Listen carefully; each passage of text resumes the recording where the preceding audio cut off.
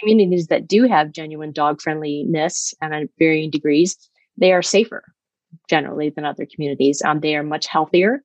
They have better economic opportunities and vibrancy. They're obviously more humane. They're more welcoming, and they're more responsible. In my opinion, you cannot have a dog friendly community unless you have responsible dog owners. It's just, you have to have one to have the other. Welcome to the Wear, Wag, Repeat podcast. I'm Tori Mystic. As a dog mom lifestyle expert, blogger, and business owner, I love talking to other women in the pet industry and sharing their advice with you every week. Sit, stay, and listen to the latest episode.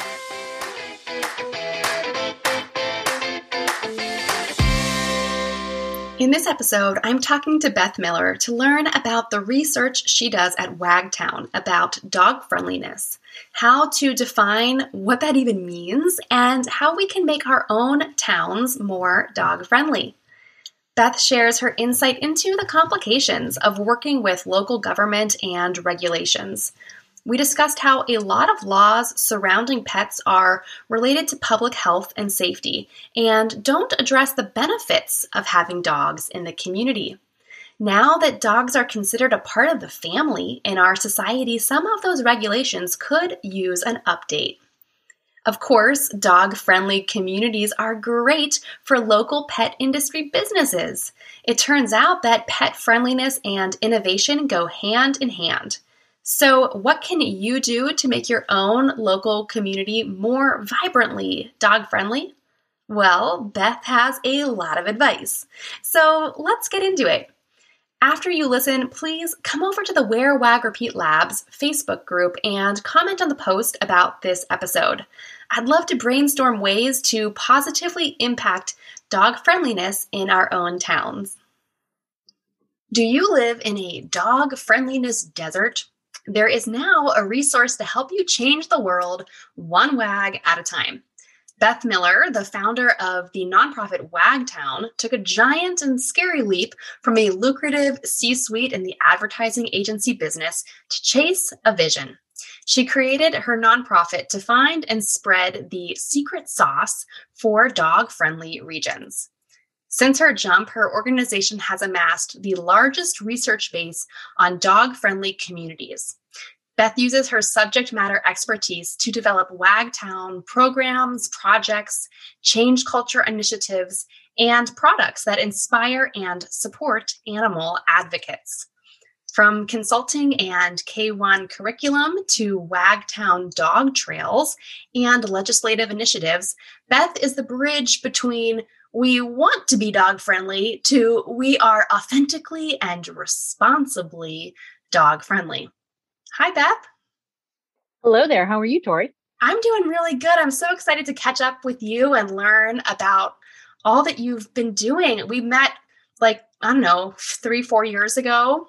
Yeah, I think it was 17. Something like that. I'm very bad with years. A while. Yeah, we won't talk about how long we've been around, right? But you were just starting Wagtown when I met you. And since then, you have done all kinds of things. So to start off with, you've come up with this term, dog friendliness desert, which, is kind of a play on a food desert, which people are familiar with. Yep. So what is a dog friendliness desert? Well, that's a great question. A lot of people over the last few years, as you know, my first year and a half was just research. So I did 500 interviews plus all over the United States. And it was really about finding out if you plop a poodle into a town, as I say, what is the ripple effect? And what does that affect in terms of access and quality and quantity of service, all those things. And what we've discovered is that it really is, there is no one definition of dog friendly. And while I hate to say that, I think that's the best possible answer, because I think that dog friendliness in your town should be different than what it is in my town, not necessarily in certain core factors, but in the way that you approach it, in the way that you celebrate it, in the way that you support that business and things like that. So you can see those things happening, but what you see, just like in a dog friendly desert being like a food desert, it comes down to that there is no social equity for it. So people want to have that dog friendly communities, but there really is a dividing factor between the decision to prioritize that and it can change the entire culture of the community. So in terms of like limited access, well, we talked about pillars that we discovered through our research. So communities that do have genuine dog friendliness and at varying degrees, they are safer generally than other communities. They are much healthier. They have better economic opportunities and vibrancy. They're obviously more humane. They're more welcoming, and they're more responsible. In my opinion, you cannot have a dog friendly community unless you have responsible dog owners. It's just, you have to have one to have the other. We just feel like that's the one thing that can bring everything crashing down, because then you start to get the pushback of, well, we would love to offer ability for dogs to come on our patios, but when they do come, people let them off leash, or they're on a flexi leash and they're all over the place, or they're allowed to stand on the table and things like that. So there's that, the ability to give access. Now, the access, just like with food deserts, is, do I have access within my reach? So is it accessible with the mode of transportation that I have? So a lot of those look within 1 mile. What I would look for in dog friendliness is it within 10 to 15 minutes from me? So then you have the issue of quantity, quality, and kinds of options for each one of those pillars. So you may have a vet, but if you live in an area that's dense enough where you require, different kinds of veterinary practice, whether it be urgent care, homeopathic care, if you want more holistic options, go the standard veterinary route, if you need a televet, all those things, living in a community like that where you have great veterinary support, that's just one component of that. So if you live in a space where you don't have access to people like the bazillion people that are making the dog space even better, which is all of the entrepreneurs that are filling up all those pet niches. And we're seeing that rise exponentially because of COVID, and just because it was already going there. The dog ownership and all of that numbers for really any pets, but dogs especially, just skyrocketing over the last decades. And our behaviors and our attitudes toward them have also changed. So we expect more out of our town. So what was dog friendly in the same town 10 years ago is completely different than the expectations now. So when I was growing up, our dog was on a chain link tied to the post of the deck. And, that was how we let her out, and she would just hang out there. And we didn't see that as being wrong. That was just what you did with dogs. And I would never do that, Right. But I also am not the person who, paints the toenails and wears the outfits that match my dog. So there's this huge variability in terms of how you love your dog. And I feel like, we had Rocky, who was a big Great Pyrenees. And so he wasn't as conducive to like cute outfits and things like that. But I miss it because I had with my cocker, that's just adorableness to amend with some cute stuff, right? And where I repeat with your Cocker Spaniel is just adorable. So, it just kind of depends on what your relationship is with your dog and how much you want to celebrate your togetherness. And those, I think, are the things that are missing sometimes in communities. So I just talked with woman yesterday. She developed a website called Pack Hire, and it allows people to find jobs or start jobs by finding niches that are open in their market. And it goes everything from a vet tech to the director of veterinary medicine at Banfield. They want to have the whole spectrum. So eventually getting to a point where you could list that you need a job. At this point, it's kind of like Indeed for the dog space. So, I love the fact that they're doing that. So that's another example of they're facilitating a better business environment for people to be successful if they decide to do what I did, which was, Geronimo off the cliff saying, and one of the things that I find interesting about that, with people being able to take that leap, is then you're saying that this is a community where we value entrepreneurialism, but we also value the safety nets that are available for businesses, in addition to the safety nets for animals. So when you talk about the outcomes for dog friendliness, like for welcoming, that applies to welcoming dogs, like off-leash areas and access to patios. And then there's access and welcoming for humans. Is if I don't have a dog, or if I'm afraid of dogs, or I have allergies, are there options in my community for me to eat places where I'm not going to encounter dogs? And, does it fit with the brand of the restaurant or the retailer? And then there's also the business and corporate. So like, for example, Google chose to build a facility in Austin. And one of the reasons that they're dog friendly. So if that's something that's going to bring, a ton of economic impact to your community, it only makes sense to prioritize that as one of the quality of life factors in the community. So having a dog friendliness factor, which, can be different for everyone, but it can make, like you said, communities healthier, safer, more innovative, more welcoming, all of these things. Those go hand in hand, but does one have to come first? Do the dogs have to come first, or does the innovation have to come first? Because like you said, our attitudes towards dogs have changed so much in the last 20 years. And even I think in the last 5 years changed so much. But city legislature is notoriously not very adaptive and innovative and hasn't changed much in the last 5 or 10 years. So how do we balance that? What has to come first? Well, that's a really great sticking point because of the fact that when you have all of those components coming together and you don't have a plan for it, that's, I think, where things start to go awry. So you were talking about the process of how do you get there and how do you prioritize that?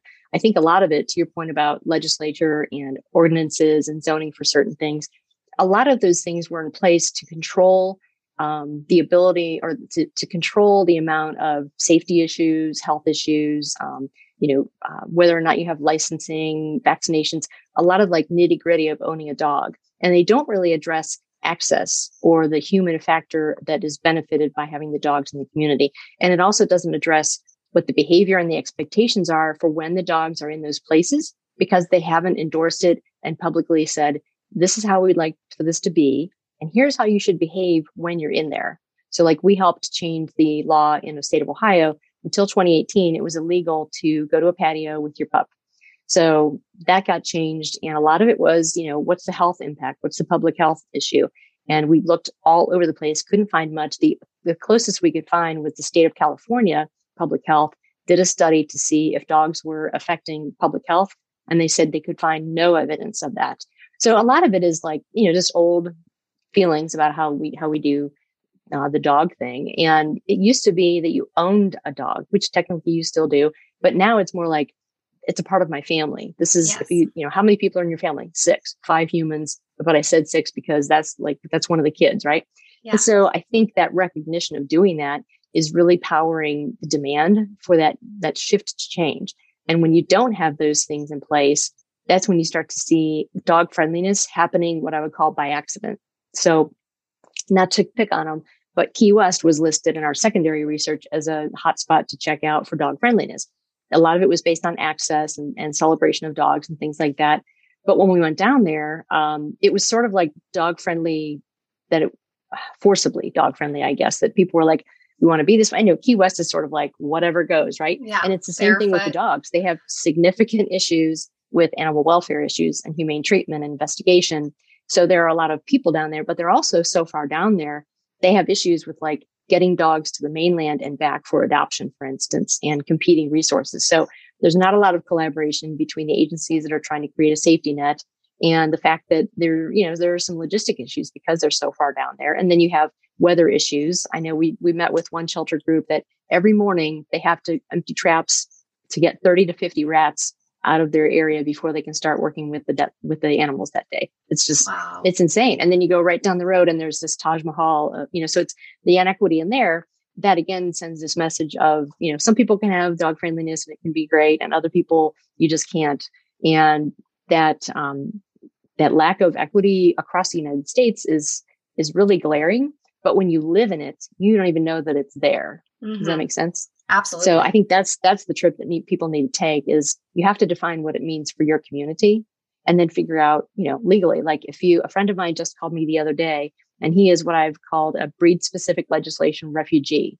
So let's say that he got a job in Boulder a few years ago and they found the perfect place. He can commute easily. It fits their budget. It has all the amenities that they need. And then he finds out that if he moves to Boulder with his pit bull, they can come to his house, take the dog and put it down. So now he is looking for residency outside of the area. That's going to take him longer to commute. It's going to be an economic impact on him, which he won't be compensated for. And he can't live, you think, I'm going to live in Boulder. How awesome is that? And then you show up there and you realize that just based on face value, that they'll put an animal down without even evaluating it. Right. So, that's one of those things where you can really change people's ability to make transitions in their lives or to get up the corporate ladder or to explore new opportunities as an entrepreneur.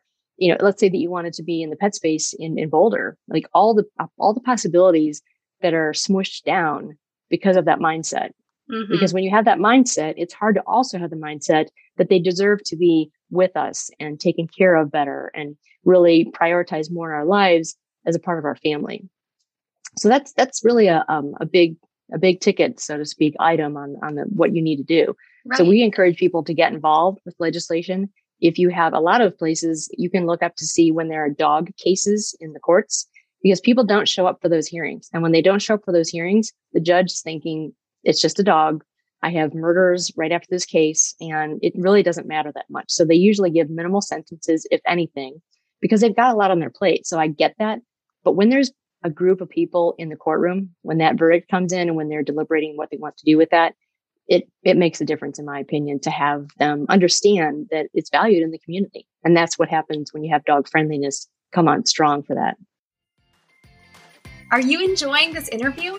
If you'd like to continue talking about dogs and business with the added support of a like-minded community, get on the waitlist for Wear, Wag, Repeat Society. This is my monthly membership program for women petpreneurs and pupfluencers who are looking for accountability and support to make bark-worthy breakthroughs in their business. It's amazing what you can accomplish when you're surrounded by the right people and their dogs. Join the waitlist now at wearwagrepeat.com/society.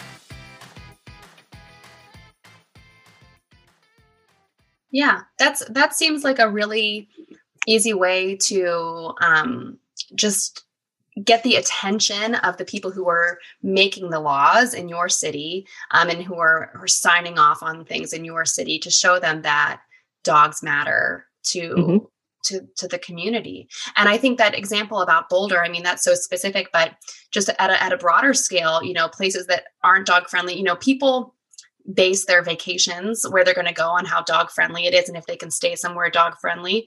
And if you can't, it's likely that a dog person's not going to go there. So I think the same would apply if you're considering moving to a new city and it's not dog friendly. So cities and vacation destinations can really be missing out on a ton of people and business and everything by not welcoming I'd love dogs. to know the economic impact of not being dog friendly. I mean, it's got to be significant. When we were in Park Slope in Brooklyn, 2 realtor groups told us that no one's really coming out of the gate asking first, how are the schools? The first question out of their mouths is, where can I take my dog? I mean, that's huge. Because that's what I would ask. Yeah, and they said if they have in Austin, if they have properties that are not dog friendly, they'll just sit. And so they've really come to that realization that, it's no longer this thing that they have to get around and, okay, we'll have it, but we're going to have all these rules and charge you more. Now they're starting to realize that pushback is big enough that I think they're eventually going to come up with better solutions. So like we just talked a few hours ago with a gal who's working with the airlines, because people are starting to schedule their flight patterns according to where their dog will have access to, pet waste areas to go to the bathroom before they get on their next plane. Is it easy for you to fly with your dog there? And, there's a whole conversation about flying with your dog, right? But the bottom line is, when you're there, do you feel like when you got off the flight and your dog has to go and you're trying to catch your next thing, do you want to go out and then have to go back through security? And then usually the dog waste areas in that area, they're like behind some HVAC unit where I would be afraid to poop, let alone a multi-poo that's like, are you kidding me? Yeah. So it's a big factor. And people are definitely saying, if you don't want to welcome my dog, then you're really not welcoming me. And so I don't want to come there. I had to fly through Charlotte with Lucy last year, and she's a big dog, so she just walks. She's not in a carrier or anything. And she didn't pee the entire day that we were traveling. Wow. Because she's just not comfortable peeing inside, first of all, because it's like her entire life. Don't do that. And we worked on a little bit of training before I went about peeing on like AstroTurf or something. But in the Charlotte airport, There's all these signs. Like, and I think the Charlotte airport is one of the nicest airports. I love going through there as a person. But with Lucy, I'm like following the sign for the doggy relief area. And there was like a fake fern plant and just a piece of astroturf, like in the open, in the middle of the hallway with people walking all around and everything. And I was like, this is not ideal. Well, you know what, though? That's where I overheard the conversations of people saying, this is why I fly through Charlotte, because of that. I couldn't believe it was right in the middle of what's the hallway called in the airport, right? Yeah. You're walking to get to your gate. The terminal, and it's right in the middle of the thing. Yes. And the dogs are sitting there, taking a dump. And you're like, I'm just eating my bagel before I get on the plane. So, it's like, well, get over it kind of thing. But to me, it's striking to see it. Like when you said, you're like, I can't believe it. And then you go to look to see where they used to go to the bathroom. And you're like, oh, well, like, to your point, don't go inside and go potty. Well, let's give them something that sort of stimulates that and simulates the experience that they're used to, so that you don't have this thing where dogs are piddling. And, it's the same thing. If you accommodate their everyday needs and behaviors, then you don't have issues. Right. And it really has to be all of the categories of that. So, when they're dining out, are you packing a doggy bag with, treats and something to clean up? And if they get hurt, or do you have wipes? Do you have, appropriate collar for them? Do you have a mat that they could lay down on? All the stuff that you would take if you took your baby somewhere, you should be packing that for your dog, whether it be for flight or for dining out on the patio, just to show that you're prepared for anything that your dog needs. And you're also prepared if there's an issue with your dog involving humans or another dog. It's taking that extra step. And I think if we were all more responsible about that, and that includes, hiring people to continually enrich your dog's lives, to give them opportunities to be desensitized to things that could be scary to them, to get over maybe some PTSD that they had from peeing in the, next to an HVAC thing at an airport. So, those people, the grooming, anyone who lays a hand on a dog is formative in what kind of personality they develop and how happy and healthy they are throughout their life. So I think it definitely needs all the way from legislation to having someone help you by walking your dog every day. All of those things contribute to staying away from being a desert, because not having access to all those services, I do see the services and the more welcoming infrastructure generally does happen in areas where there's regional vibrancy and economic prosperity. Mm-hmm. So the chicken and the egg and the dog, I'm not sure what order these came in, but I do know that in all of the areas that I've gone to where there's significantly dog-friendly vibe, they are all economically vibrant. And they all have, you can't throw a dog biscuit without hitting some kind of pet service. It's crazy. It's like being in Seattle and there's Starbucks everywhere. Right. Only it's groomers and walkers and behaviorists and little shops and dog hotels. And it's awesome. And when you go in there, coming from Ohio and then going to Seattle or Portland or San Diego or a lot of the stuff on the West Coast, it was, for me, being the Ohio brand of dog friendly and seeing what the Western and Pacific Northwest areas are for dog friendliness, I felt like, man, I'm totally missing out. Yeah, we're living in the dark ages over here. Yes, it's crazy. And of course, you're over in a very innovative Pennsylvania. Yeah, exactly. Yeah, we're probably not the first innovators on that. So yeah, that's why I think people don't realize that, the attraction to relocation people, to new hires, to getting people to be less sedentary, the health ramifications physically and emotionally for that, and having fewer places to learn and enrich. I think that's when you get into that desert mentality. And you're not going to have good, responsible dog owner behavior, and you're not going to, in turn, have good, responsible dog behavior. Yeah. And the humane organizations will not be supported because people will say, dogs are just a pain in my butt in this community. And they will be. They will be a pain in your butt unless we take care of them properly, because there's certainly enough of them coming into the world. If we don't have a way to take care of them and celebrate them and have them be a part of our lives, then we're just setting ourselves up for disaster and dog friendliness deserts. Yeah.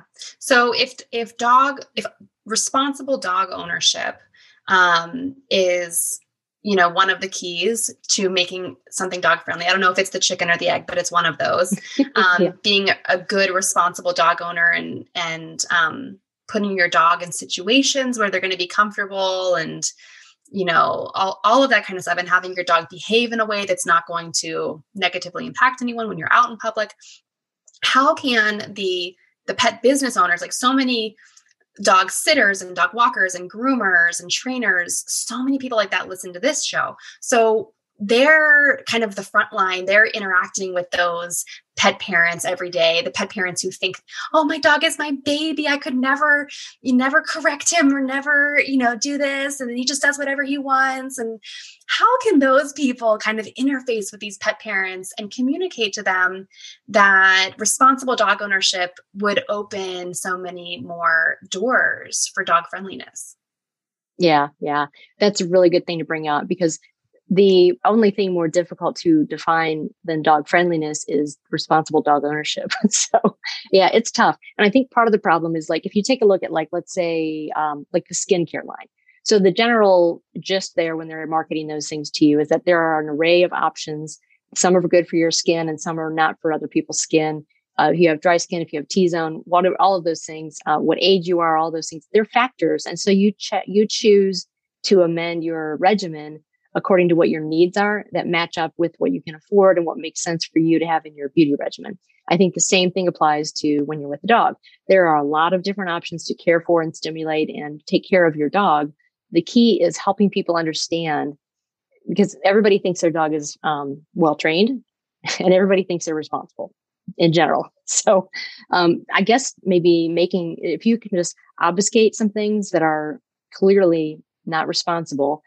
But I think we do a little too much tearing each other down by saying, well, if you don't use a clicker, you must be a bad dog owner. If you're not, a lot of that kind of thinking.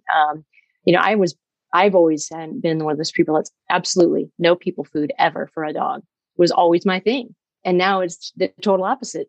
Kibble is evil and everything should be, raw diet. And so, right. But somewhere in the middle of there is kind of where we live.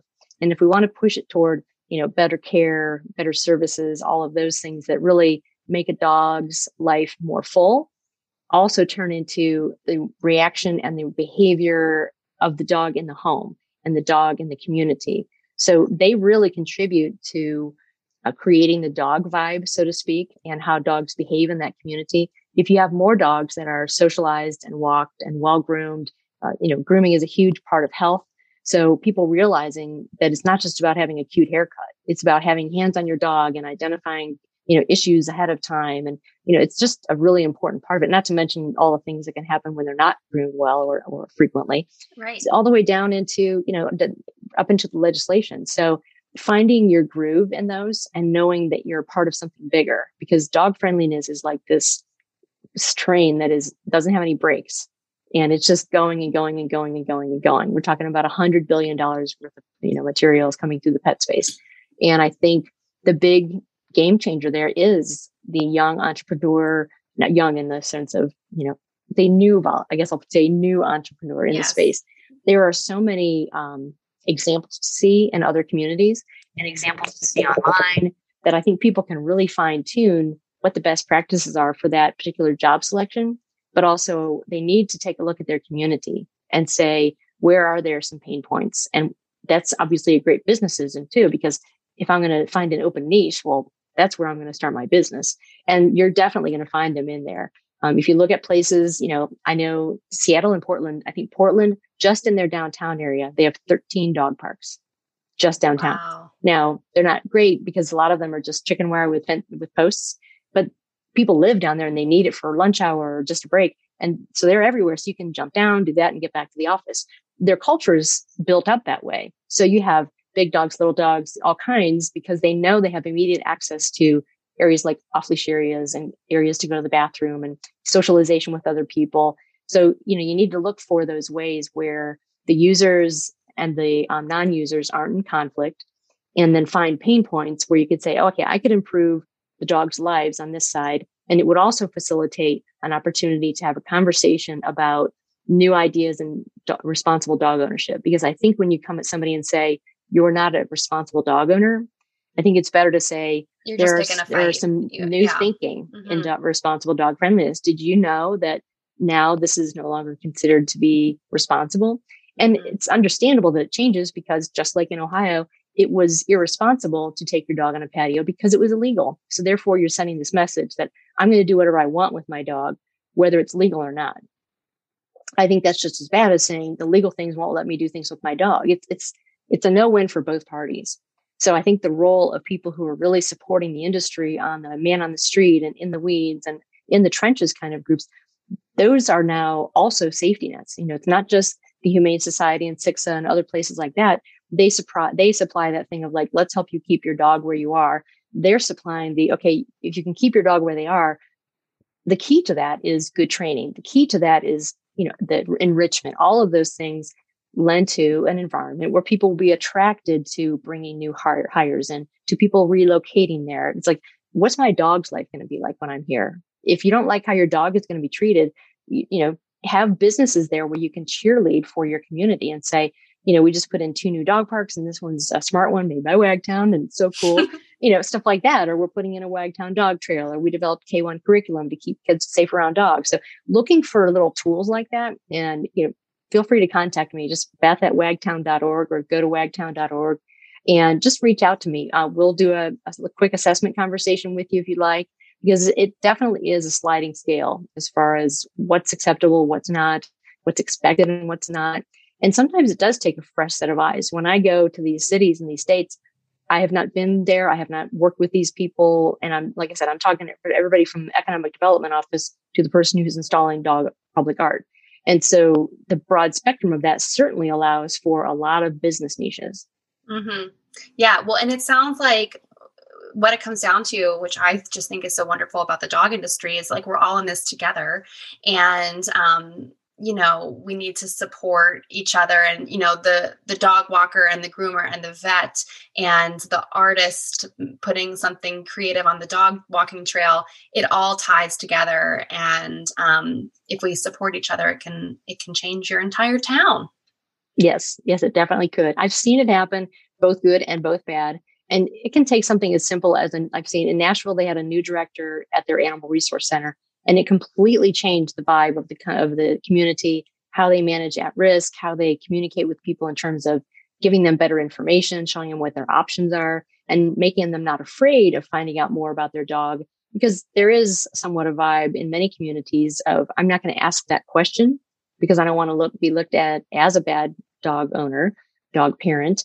And I think the message needs to be clear that we are being responsible, that we are respecting the boundaries that are set up right now, but we're also challenging the status quo and doing it in a way that's positive and it's thoughtful. So, I mean, the reason that I spent a year and a half just doing research was that I wanted to really understand all of the little things that you don't think of when you start doing a process like this.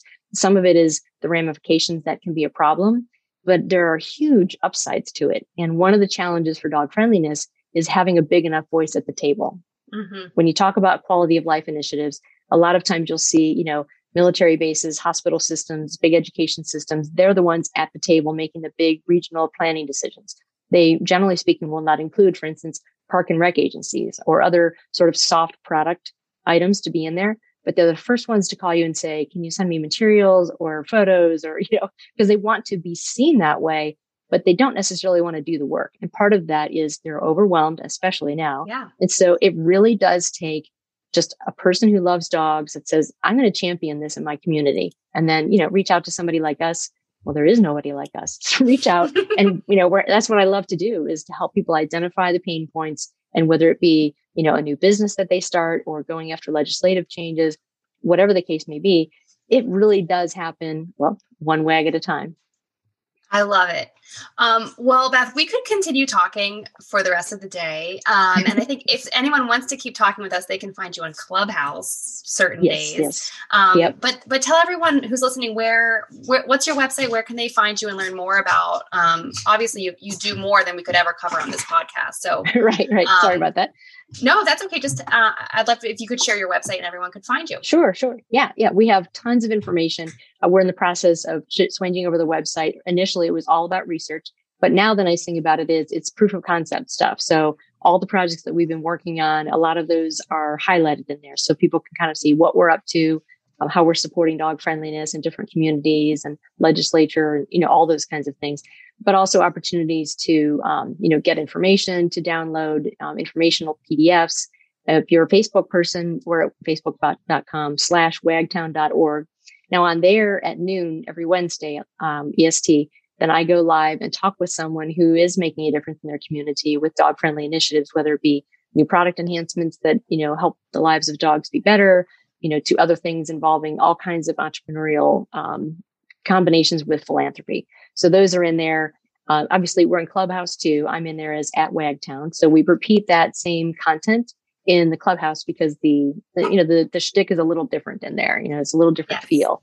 So they have that. And then just, really encourage anyone who really is interested in, getting started or finding out how to get started, or at least take that first step.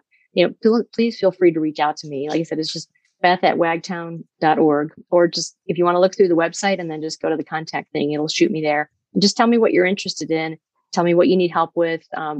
I just have so much information that I've garnered over the last few years. And the whole point of this is to change the world through dogs. And I really think it's possible. We're already seeing it. And I'm excited that it's in partnership with a lot of the people that you're in collaboration with, as far as adding to that quality of life in a way that also helps people, maintain a good standard of living, knowing that they're doing something that they're really passionate about. So big applause to your listeners. Yeah. Yeah. Well, thank you so much. You can probably hear Lucy in the background. She's ready to go be the center of attention. Absolutely. She is. So I have to go answer to my boss, Lucy. But thank you for your time today and for sharing all the amazing work that you're doing. Thank you for asking to our conversation. It's always good to catch up with you. And I love what you're doing. So thanks a lot. Thank you. Thank you so much. What did you like most about this episode? Find me on Instagram @TMystic and let me know what intrigued you or what questions you have about starting or growing your own dog-inspired business. You can also screenshot this episode and tag me in your stories. I love to see who is listening out there. Some of the best conversations happen after the episode, right? So track me down over on Instagram or join the Wear, Wag, Repeat Labs Facebook group to connect with other dog-obsessed entrepreneurs.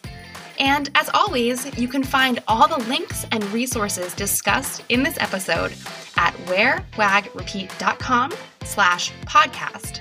See you back here next week.